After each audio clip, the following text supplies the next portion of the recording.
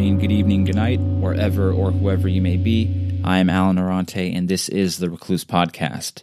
Today's guest is Rob Harrold. He is a photographer based in Portland, Oregon. His subjects include animals, the environment, architecture, people, nightscapes, and other things. He can be found on Instagram at remaining.light, and you can get a quote for a photography session at remaininglight.photography.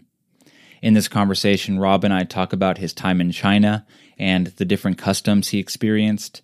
We talk about the insecurity that can come with being a photographer and being a creator.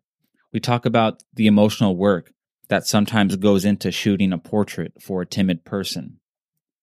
Rob Harrold has recently delved into photojournalism.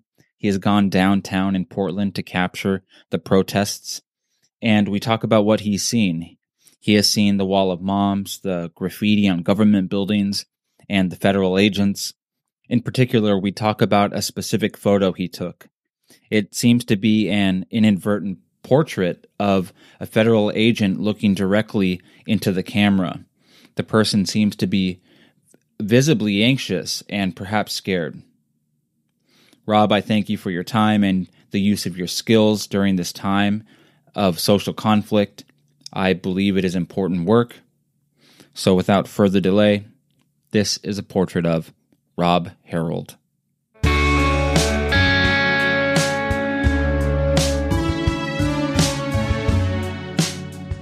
When you were in China, were there any experiences you had where, like, I'm just going to make something up, where you hold the door for somebody and that's not their custom there? Did you have any experiences like that where the cultures sort of clashed? The first thing that comes to mind is kind of weird but funny is I don't know, I was raised here in America that when you finish, you clean your plate when you're eating a meal. Over there culturally that means that you want more food. So I stuffed myself so many times because I would be staying at Airbnbs and the host would be cooking us meals, and I kept, eating all of it, and they kept bringing me more food, and I didn't want to be rude, and I just kept eating it, and it's like ended up making myself sick out of not wanting to be rude for that. So you mean that was that. So you mean that you were finishing the whole plate rather than leaving a little bit because you were full? You would finish the whole plate out of politeness. Right. Yeah. Thinking that would show that I enjoyed the meal, but that just over there, it means you're ready for some more. It's a little different. Yeah. So did you learn that just implicitly? Somebody didn't tell you like, hey man, you should leave a little bit. You kind of had to find that out on your own. Yeah. Well, my buddy kind of showed me a little bit of the ropes. Like he had lived over there for a while. But, the other stuff like tipping is seen as kind of disrespectful over there, too. Did you ever tip while you were out there? So a lot of like cab drivers and stuff, they know that I'm American and they know they can get a little, some extra bucks out of me. So, but mostly people see it as like a disrespectful thing of you like demonstrating that you're wealthier than them. Kind of that's how it's seen over there. So you've been international. It sounds like you've traveled across the states. What do you think? I mean, this is probably an obvious answer, but what's the benefit to you to traveling? What's the difference between you who has been to a few places compared to somebody who stays in their state and doesn't go anywhere? Just definitely getting out of your bubble. It's, even just Portland, it's a little liberal bubble here, and you kind of forget about that.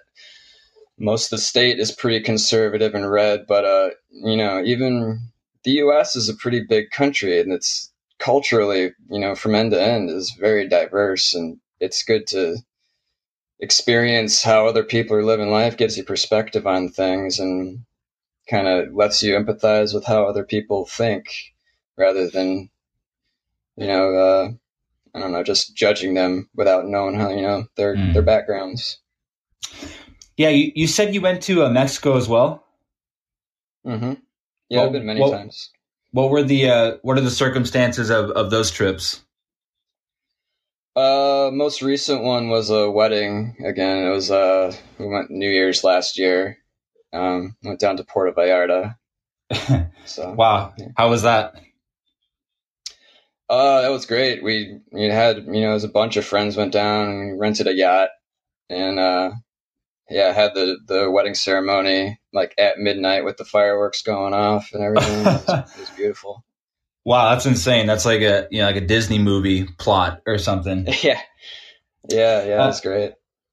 so, do you think you'll? Obviously, you can't tell the future. Do you think you'll die in Portland? Is that how connected you feel to that city? Um, I really love it here. Like I have, a good job. I like where I live. I've always had a trend in my life of wanting to shake things up. Hmm. So I wouldn't, with 100% certainty say I'll stay here. But right now I'm pretty content. So, Did you go to college?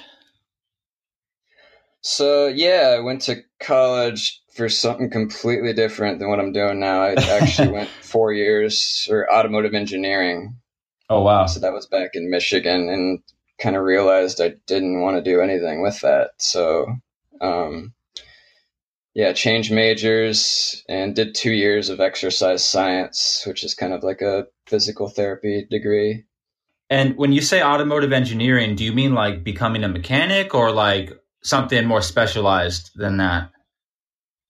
So I got my associate's degree in, yeah, for it was kind of a mechanic degree, but I was going on to get engineering. I was going to go into kind of testing and design. Oh wow, wow.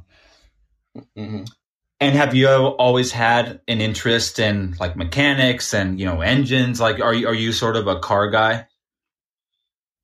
Very much so a car guy. Yeah. um, and is that so? I imagine if you went to college for that, if that was your first thought to pursue that kind of career, since you were a kid, were you interested in cars? Was it a way of bonding with your dad? What's the source of the interest in cars for you? It's always been just an innate interest. Like my mom told me very young, like even when I was first speaking words, that I would, point out the window. I'm like, "Hey, look, a Corvette," and she was like, "How do you know what that is?" But it's always been an interest, and but I think the only reason I went to school for it is because you get out of high school and everybody's pressuring you, like, "What do you want to do the rest of your life?" When you're only 18, it's just you're like, I don't know. I like cars, so I guess I'll go to school for that. But Mm. yeah, it's hard to put much thought into it when you're that young. And what is it about cars? I mean, do you like? I imagine there are people who like just like the shapes, like the aerodynamics and how the light bounces off the shell of the car. Some people are more like gearheads, where they take an interest to the engine. What aspects of or is it the lifestyle? What aspects of the car do you even appreciate or enjoy the most? I have a big appreciation for the engineering of a car. Like I've told people, you can find appreciation even with a Honda Civic. Hmm. That how many man hours went into designing every little piece of that, and they can somehow make it last for how many decades, which is pretty impressive. But So you didn't study photography at all. I mean, did you take a course, or how is it that you're now doing this? Was it a sort of a grassroots self-made education in terms of photography? definitely, my only formal education, I guess, would be I took freshman year in high school. We had a dark room, and I took Oh a wow. it was a film developing class. That was way back, I don't know, 2002. But everything I've learned since then has pretty much just been YouTube, just watching YouTube tutorials and all that kind of self taught. So would you say that your interest in photography started freshman year?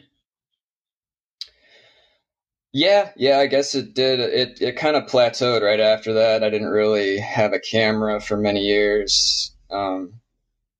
Yeah, I never really had an intention to do it professionally up until maybe 3 years ago. Wow, no kidding. Is that what you're doing for work now, or is it just this awesome hobby that you have? I would say it's a mixture of a hobby and a side hustle. Mm. I do kind of odd jobs on the side. I do weddings every now and then, interior shots, architecture. Mm. Kind of whoever calls me and asks for a job, I kind of just do it on the side. Mm. But it's I mostly for wonder. fun. I was looking at your Romanian Light, the website, and just your the photos you have on your Instagram. And I was Hmm. wondering. I mean, you have photos of animals and architecture. You have night shots and portraits. I wonder, does the things you choose to take photos of, does does photography presuppose other interests? Because you're obviously making these choices of what to shoot. Does that presuppose an interest in those things?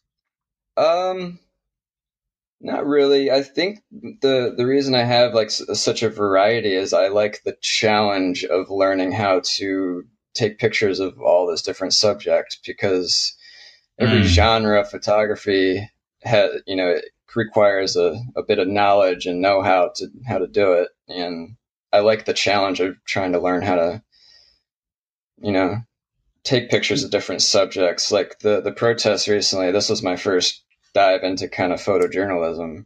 Oh wow. Okay. So yeah. And you said that. So you said in the past 3 years, you've really like taken this interest. Like you've gone like zero to 60 with this interest in the past like 3 years or so. Uh, I imagine that that's not that long to be a photographer. If I could imagine a photographer, being a photographer for 20 years, uh, do you ever feel insecure about your photography? Like I do podcasts and I skateboard and I do music, and as a creator, I just feel insecure sometimes because I always know that there are people that are just 1,000 times better. And do you ever have those insecure feelings with your photography? Oh yeah, for sure. And I think that's everybody has that, and I also kind of think it's necessary to for the drive to make yourself better. But yeah, I mean it's hard being on Instagram and seeing these these people with millions of followers, and they're world travelers, and yeah, it's definitely a thing. Do you think that's a problem? Like, in the sense that for anything nowadays, I mean, we all have social media, we all have access to technology and cameras and musical equipment, and is it a bad thing that, let's just say, for lack of better words, that the market is just so oversaturated with content? Yes and no. It does make things more difficult as a photographer. Like you see, you. I mean, it's a thing with like national parks. You see millions of pictures of the same angle. Everybody goes to the same lookout, and it. But again, and it kind of drives you to find try to see things in a different light. Everybody takes the same picture. I want to climb down the side of the cliff and try to get the different angle that nobody else Hmm. has. And that could apply to, all different types of, create art content creation. So What motivates you to take photos of things that people have already shot before, perhaps to perfection? What motivates you to take those photos? I think actually, coincidentally, I was out last night and there was a full moon rise behind Mount Hood. Yeah, and like I said, if there's millions of pictures of Mount Hood, it takes doing that research, or like if the weather conditions are a certain way, it's having the right opportunity to get a picture that looks different than just a picture of the mountain with a clear blue sky. It's having something a little bit unique.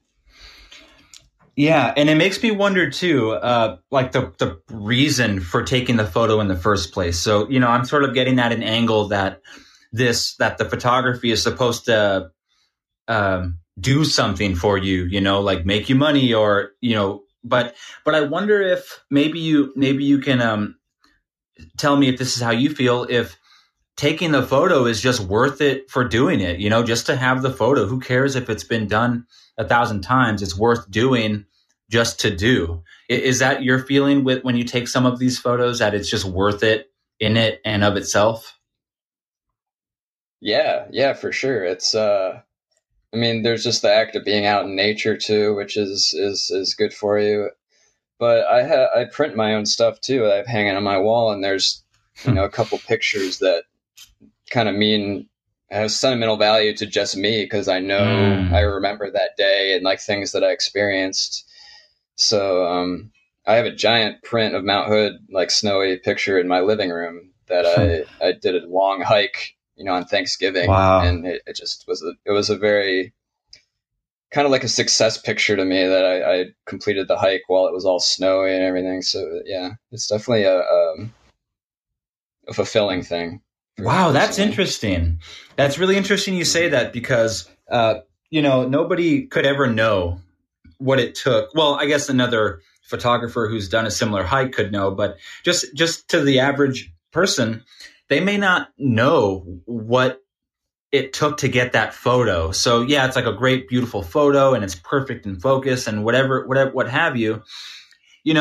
It's always going to mean so much more to you as the photographer because you have all the memories of what it took to get that photo. And in that sense, it's really interesting because there's so much meaning and value in the photo itself. So it's just interesting to me, that layer of significance aside from just the photo itself. And I wonder if people lose sight of that. So, it's easy for me to say, oh, well, 1,000 people have taken that photo, but yeah, maybe, but that shouldn't devalue what it took to get the photo and your experience. So it's kind of cool that you can look at a photo that you've taken and be taken back to that moment of your life. Yeah. It's a day in your life. Mm-hmm. Yeah, and even if it was a picture that looks like everybody else's picture, it's a picture that you took, and it's a memory of what it took to get that picture. And I think taking pictures yourself always means more than buying other people's pictures, I guess, or like I don't know. Yeah, it's just I think that's how I look at it. But. So in terms of other events or events in general that you've done, have you ever shot a wedding before? Yeah, I've done a handful of weddings. Yeah. And so the first wedding you've ever done, did you make any mistakes? I imagine doing something for the first time will lend itself to making mistakes. Did you make any mistakes the first wedding that you shot? So the first wedding I shot was actually the one I talked about in Mexico when we were on the yacht. Okay. It was, wow. I was shooting for friends. I did mess up a little bit, but luckily I was teamed up with another photographer friend who is quite experienced in it. So I was kind of her sidekick. So she kind of helped me out and everything. But yeah, I mean, you're going to mess up doing things the first time, guaranteed. And I would think that a wedding, for example, there are so many pieces to a wedding, like the bride getting makeup put on her, and the bridesmaids getting their hair done, and there are just all these steps that go into a wedding, from the moment the people wake up to the moment they go to sleep, and all those events in between. I mean, as a photographer at a wedding, did you have to sort of research these parts of a wedding, or were you kind of just noticing on the fly what was important? Yeah, you kind of have an eye of like special moments, like getting ready for the whole wedding the whole day. It's kind of just, being a fly on the wall and kind of trying to be invisible so people have those organic moments, and you just kind of try to capture them in that way. You said you've shot a handful of weddings. At my wedding, I was not concerned, but how could I say this? I wanted to make sure the photographers ate. I didn't know if anybody was taking care of them. Were they being offered? What's your experience? Do you assume that you're going to eat at the wedding as a photographer? Do you wait to be offered? How does that negotiation work? at the day of, I assume you ate at the wedding. Yeah. I've always been fed every wedding I go to, but I never assume that'll be the case. I usually bring snacks and everything. But every wedding I've been to, they'll be like, "All right, you can put the camera down for half an hour. Here's some food," and so it's been good experience like that. So you shot weddings. I've seen that you've shot a lot of portraits too. Why do people care about portraits so much, in your opinion? For instance, if I have a portrait done of me, my brain fires off and I just have this pleasure of looking at the photo. And I think other people do too. It's like, I don't know what it does for them. Why do you think portraits are significant just in general? I mean, and so as a photographer, you kind of learn how to pose people and get the right facial expression out of them. And it's, the camera produces a really good looking image, and it's people seeing themselves in a way that they don't normally see themselves. It's not the same as a selfie or, just a candid shot. It's kind of seeing you in perfect form. It's the skin's smoothed out. It's a very good edited image. So yeah, I think that's why people like that. I mean, I get hired a lot for people wanting dating profile pictures. People will hire me for that. So. Oh wow, no kidding. That is interesting. Yeah. Wow, and I like that phrase you said. It's sort of you. Yeah, that's such a good point where you said it's you in your perfect form.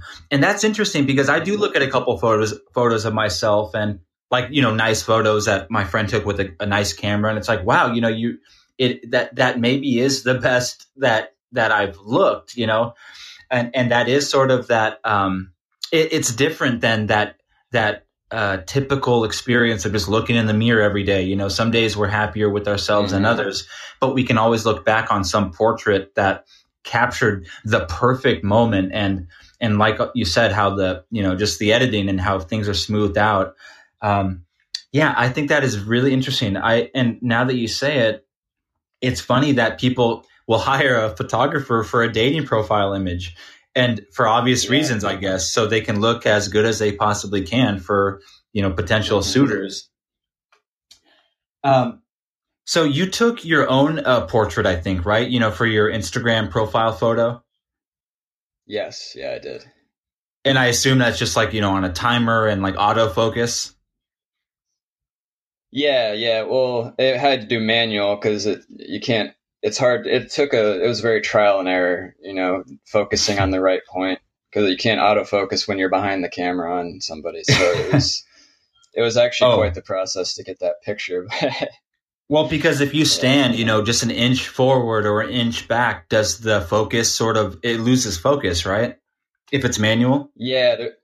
There was probably only a couple inches of, they call it the focus plane, of what's in focus. So you kind of have, I had a point where I was standing, I had a piece of tape on the floor, just always stand on that. So I knew I was at the right, spot, and all the lighting. And it was a process. I was bored one day and just did it. So when you take a portrait of somebody, do you take, 50 photos and you just pick the best one? So the way I usually do it is I'll work with people for about an hour and get 200 to 300 pictures. And I guess statistically, 10% of pictures usually turn out of what you take. So 30 of those will be good. But I usually just send them all to the client, and they send back the ones they like, and then I'll edit those. I've in the past, I used to pick myself, but then people would want the other ones too. So, yeah. And I just have to wonder. I recently, for example, I was interviewing somebody, this girl who wrote her first book, and she was on the younger side. She was a younger person, and she sent me a few photos because I like to post a portrait of the person with the announcement of the interview. And she sent me a few photos, and in a couple of them, she looked really anxious or insecure, I would say. do you have that experience of looking at the photos from the day? So if you do a portrait for somebody and, you have 100 photos to look at, are you sort of, obviously you're not going to sit there and, analyze each photo, but do you ever notice like the expression on some of the, quote unquote outtakes where it's like, oh, they feel uncomfortable here. Are you ever noticing the expressions in the photos you're taking other than the perfect photo? Yeah, that's something you need to focus. I mean, when you're doing portrait photography, knowing how to work the camera is not even the main focus. It's about posing people and actually making them feel comfortable, because a lot of people are not comfortable in front of a camera. It's about, you got to be telling jokes, making them laugh, kind of break those walls down, because most people that hire me when they're for portraits, the first picture is always them just sitting there kind of timid, and you got to like kind of make them forget that the camera's there, kind of be talking to them. And it's all when you look in the eyes too. You can always, the eyes, they say, window to the soul and all that. You can kind of tell what people are thinking based on their facial expressions. Wow. So do you expect like the first 10 photos to go in the garbage almost? You kind of know that you're warming them up a little bit. You're trying to feel them out. And, like you said, tell a joke or two, get them to feel comfortable. Obviously you don't assume this, but do you almost assume that the first 10, 15 photos aren't going to be the one? I don't really think like that. I usually, when it is somebody who's uncomfortable versus like an actual model, I'll put the camera on silent so they don't know that I'm taking pictures sometimes. Because when you hear like the clicking sound, they're just like, oh, you just took a picture. Like, how did I look? So yeah, the silent mode kind of allows you to get more of those moments where because I don't know, if people try to be ready for a picture, it means they look awkward, and but right. Yeah, there's a lot of tricks you use to get the right photo.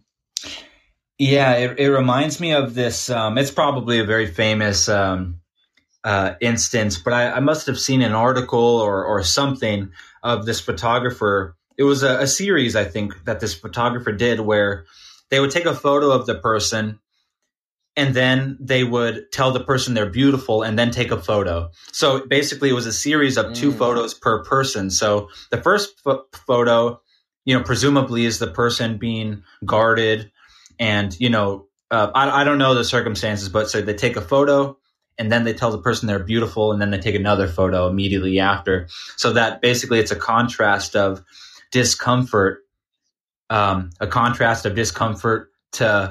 feeling beautiful. And it was really just a beautiful series. It kind of hits the point that we're talking about.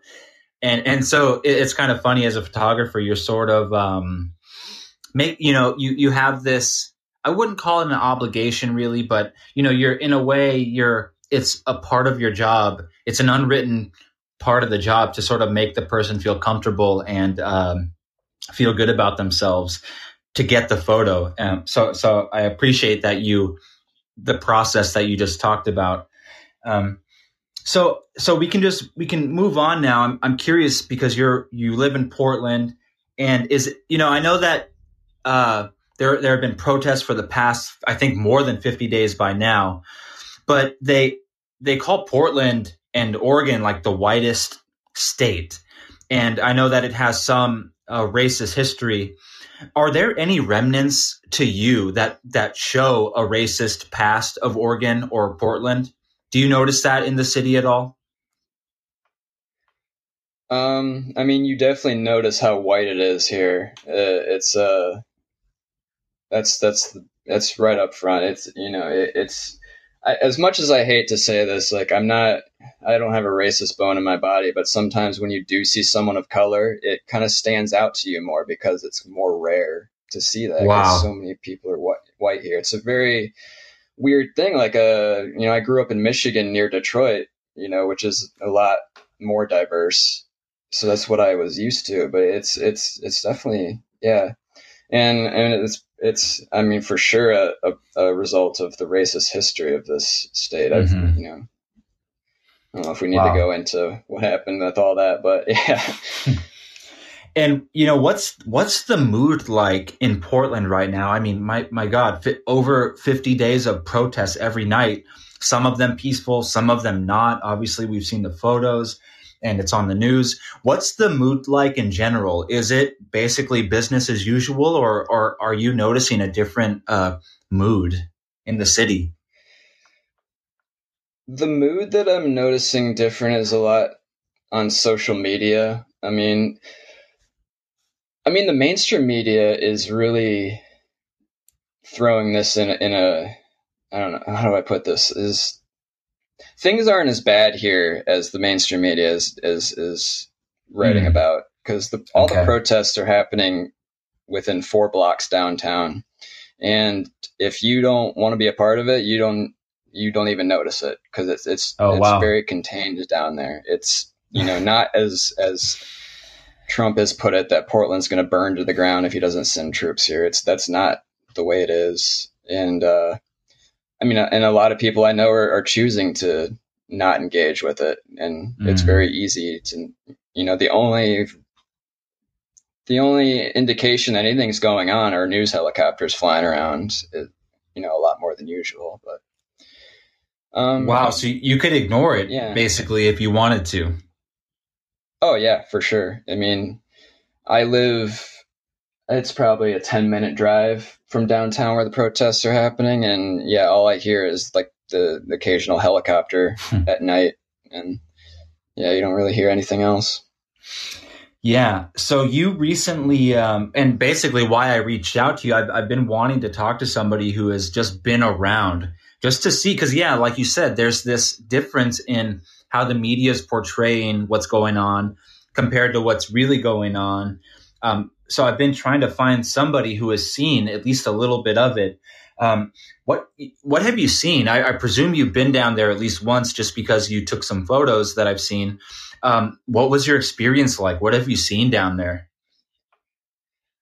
Yeah, so that's actually the reason I went down, is because I kept reading news articles, and then I would see in the comments people saying like, "No, this isn't right. You shouldn't have written it this way." So I went down there to kind of just see for myself what was actually happening.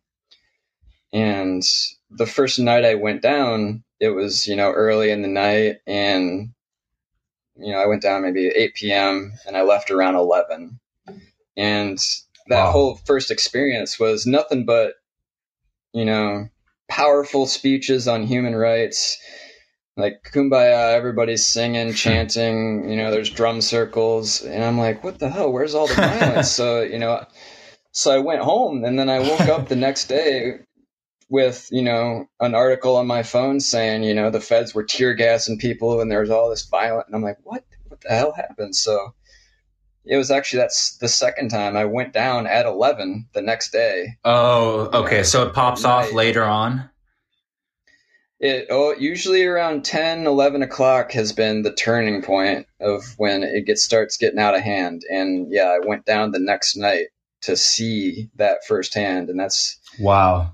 It was a war zone, to say the least. But it's since calmed down since the feds have stand down, because they were really escalating things. But did you have any like protective gear at all? I mean, did you have, like, how do you prepare? Because you actively went out there a little later, knowing the risk. I mean, what preparation did you do? So I'll fully admit I was an idiot that first night I went out. I had nothing but my, cloth mask on. And I have pictures. They were firing tear gas off, rubber bullets, everything. And I was literally holding my camera up to my face as literal eye protection. I was like, if I pull my camera down, I'm completely exposed. So it was, in hindsight, I was pretty stupid, but I'd since bought eye protection and earplugs and everything going out there. So you, for lack of better words, you saw some action. Yeah. I mean, definitely right. And to get these photos, I mean, how close are you? Are you as a doc, you're documenting it. Are you trying to stand to the side? Are you trying to get up close? What was your thinking? You're probably doing it on the fly, but how did it work out? How close were you getting? Were you behind the crowds? Yeah. Tell me about your physical, geography in relations to, the heavy action. So I was pretty much like right in the middle of it. So some of the pictures I got of the police like walking through the tear gas, I was probably only, 15, 20 yards away from them. I had kind of a lens that zoomed in, but yeah, I was trying to get up close, and it was kind of a little game. I'm like, I don't know how close I should get. I don't know if they're just going to like come out and start beating me, as they were doing to other journalists. So it was definitely a little game there. I didn't know how close to get, but yeah. So you didn't feel particularly safe just because you had a camera? Because I think that's an assumption people make sometimes, like, oh, well, hey, I'm not involved in the protest. I'm just documenting it. And people, I think, they think that's a shield. Did you get that sense at all, that you were a little safer just because you had a camera? Or did you feel like you were just as vulnerable as the person on the front line protesting? Yeah, I didn't feel like I had I had a little thing that said press, but I didn't feel like that gave me a shield at all, because I had read that, they were being violent towards, it didn't matter who you were, that the feds and the police were showing violence towards people. Even like last week, there's a guy that's been down there with a trumpet who's just walking around playing the trumpet, and he got hit with a rubber bullet. It's like, you don't have to be a violent protester or a rioter to get this kind of treatment. So. And did you see, I want to say you had a photo of the wall of moms. Did you get to see that firsthand? I did. Yeah. Yeah. I've captured them a couple times now. And what's like the mood like at that, because that just adds this layer to it where, it's like, my God, now mothers are getting involved and putting themselves on the line. Is what, I guess what did it feel like to be there and to witness that? It was powerful. It was definitely an eye-opening moment, not just for me, but I think for a lot of people, showing that moms had the courage to get out there because their kids were in danger. So I think it was definitely a play in getting the feds to stand down here. Wow. Sure. You took a photo of a cop or some agent. They had a helmet on, and it's interesting because it looks like a woman, but the subject is looking directly at the camera. Do you know what photo I'm referring to that you took? I do. Yeah. Yeah. And so to me, just as an observer, I'm looking at this photo, and the and so it's interesting because it goes back to our discussion on portraits. It's a portrait in a way. And it's very interesting to sort of analyze the expression on the subject's face. They appear to be hyper vigilant. They look anxious. They look almost a little scared. They don't know what's about to happen. Tell me about that photo. Did you know the value in that photo the moment you took it, or was it, when you went back home and looked at the photos that you're like, wow, this is powerful? Just tell me about that photo in general. First off, I love that you brought this up because that's my favorite picture I've taken of this thus far. And exactly what you said, you see their eyes, you see that they do look a little scared, unsure. And I didn't even know that I had gotten that picture until I got home and blew that up on the computer, and it kind of like gave me chills that they're looking right at me and pointing the I think it was a paintball gun or something with the pepper bullets in it or something. They're pointing it right at me. Wow. But yeah, it's kind of a weird thing because all the negative feelings towards police now, but that picture you can really it kind of humanizes that individual. You see And I don't think that's something I could post online and talk about right now. It would fall under the whole Blue Lives Matter thing. Right. But I don't know. It definitely makes me feel that they're just doing their job, and they're not so sure about what they're doing either. And it's a very powerful image for sure. Yeah, I totally agree with that. And yeah, that it's unfortunate that we would have to, sort of tread on ice with what we're saying. But I absolutely agree that, that a photo like that, it totally humanizes them because they are all just people. What really sucks about this situation is that it sucks that it is cops versus the community, for lack of better terms, because we're all just people. We're all victim to society. It's where they chose their path and we chose ours. But we're all people. We all have families to go home to. We're all trying to make a living, and that's the way they're doing it. And does that excuse the behavior of some of these people? No, it doesn't.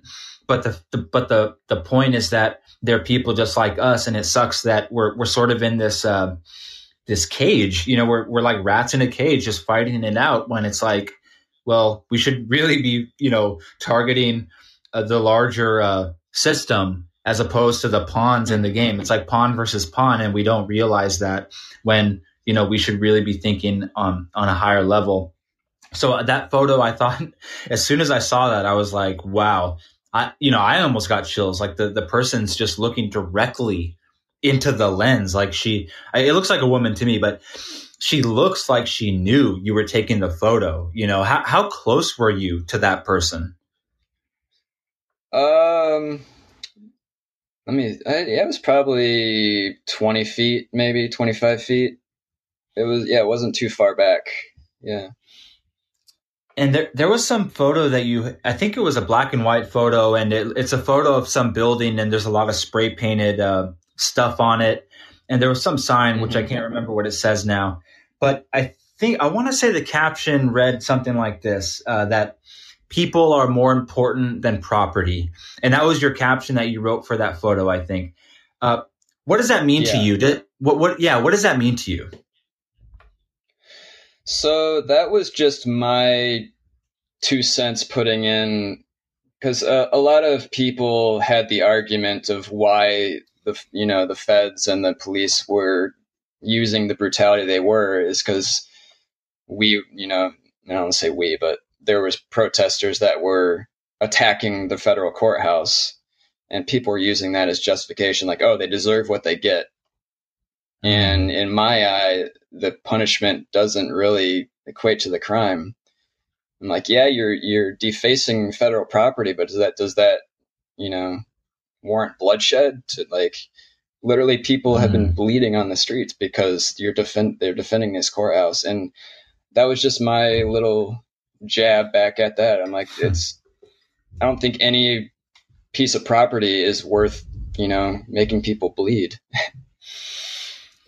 And in terms of all of you obviously made the decision to go down there and to photograph this stuff, and I say this, how can I say, this isn't supposed to be like a sharp question or anything, because I ask this to myself, but why do you care? Why do you care about what's going on, and why would you even go down there at all?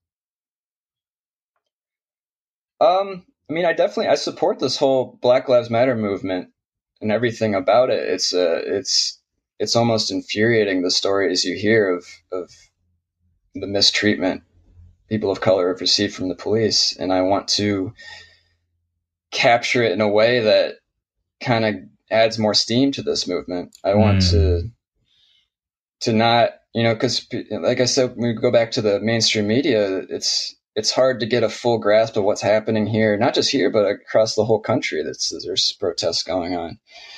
And I felt like I have the resources to capture it in a powerful, emotional way that makes people realize, like, oh, we're all just people trying to find our way, and we all have rights. So why document it in the first place? What's the value of taking these photos that you're taking? It's like I said, I want to, because a lot of people, are scared to go down there. That that it's either you don't have eye protection or like you don't want to be in harm's way, and I want to give a firsthand experience to people that aren't going down there to show the raw power and emotion of that. It's a powerful experience to go in there, and I want to convey that to people the best I can. Rob, Harrold, I have one more question for you. I appreciate your time and your insight on this. I do happen to believe that it's very important to document these things. I talked to somebody before who said we were just talking about the civil rights movement of the '60s, and how would we reflect on that time period without photos and without the interviews and without the documentation? So it is important work that you're doing. And I hope that, and I'm trying to play my part too by reaching out to people like you, just so there's stuff on the record that we can reflect on, and that people who can't go down there can see what's going on by virtue of being in the seat of their own home. So it is important what you're doing, and I appreciate your insight. You can answer this last question any way you like. Rob Harrold, who the hell are you? Oh, that's a deep one, right? I'm. Well, yeah, I got to think about that. As a person, I am someone who likes to capture. I mean, as a photographer, I guess I'm someone that just likes capturing life moments in a way, and as a person, I like to share my experiences with people, and that's why I guess I love photography so much. I don't know, I'm here in life to experience things and maybe show people who aren't experiencing as much, and it's a sharing thing, and yeah, yeah, I guess that's my answer to it, but.